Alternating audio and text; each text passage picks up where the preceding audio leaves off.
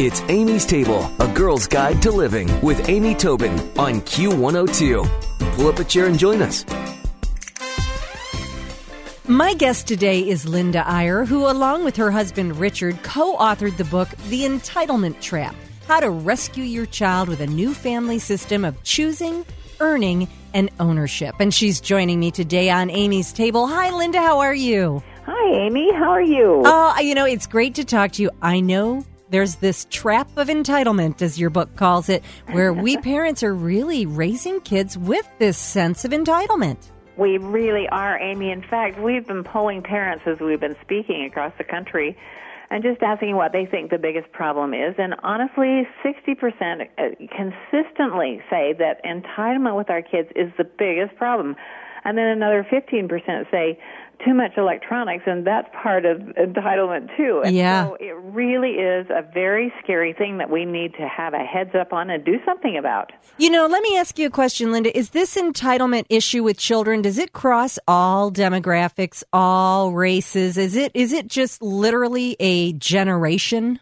It is absolutely true, Amy. We are finding more and more that, obviously we have the kids whose parents are well-to-do, but who are traveling a lot.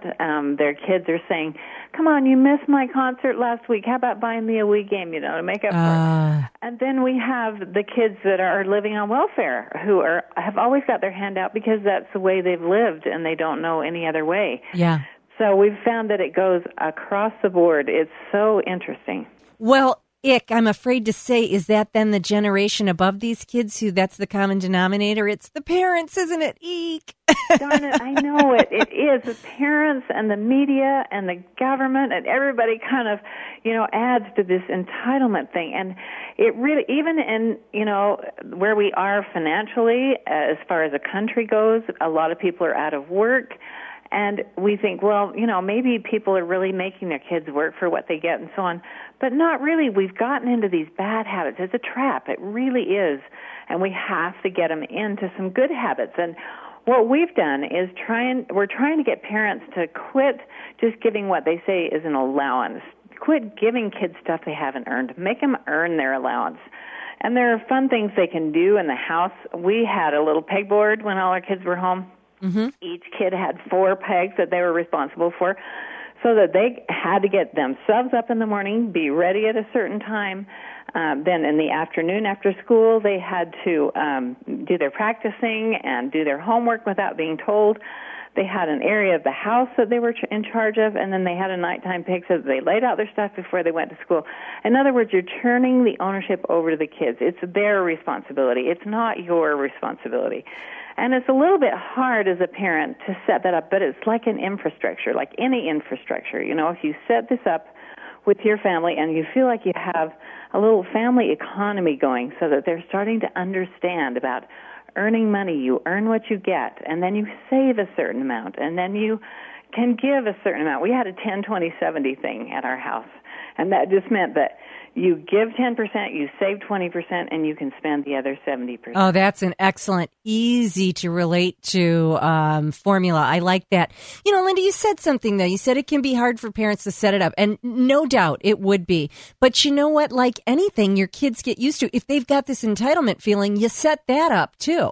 You know what I mean? Exactly. It's like you can choose what you're going to set up here, and the kids will go with it. They're adaptable. It is so true, Amy. And, really, you have to do this in a family meeting. You have to set it up and say, we feel like we really need something as a family, and that is we need to know how to deal with money. Now, this is how we think you should do it. What do you think? Let the kids have some input on it so that everybody's on the same page, so that they have ownership in this new family system that you're setting up. And even if you just have a teenager, people say, well, is that too late? Heavens no. If they're 16, 17, 18, you say, look, you're only going to be with us for 2 or 3 more years. You need to know how to handle money. when you walk out the door. And this is why we want to do this as a family. It's so great to do that. Good advice. Whether you've got a little one, whether you've got a teenager, and as Linda said, it's not too late even if you've got somebody ready to head off to college. Check out The Entitlement Trap, how to rescue your child with a new family system of choosing, earning, and ownership. And I'm going to put all of Linda Eyer's information on amystable.com. But Linda, thank you so much. Lots of great information today. Thank you, Amy. You've been delightful. Thanks for listening to Amy's Table, A Girl's Guide to Living with Amy Tobin on Q102. For more, visit Amy's blog with Q102 online at WKRQ.com. Amy's Table with Amy Tobin. Q102.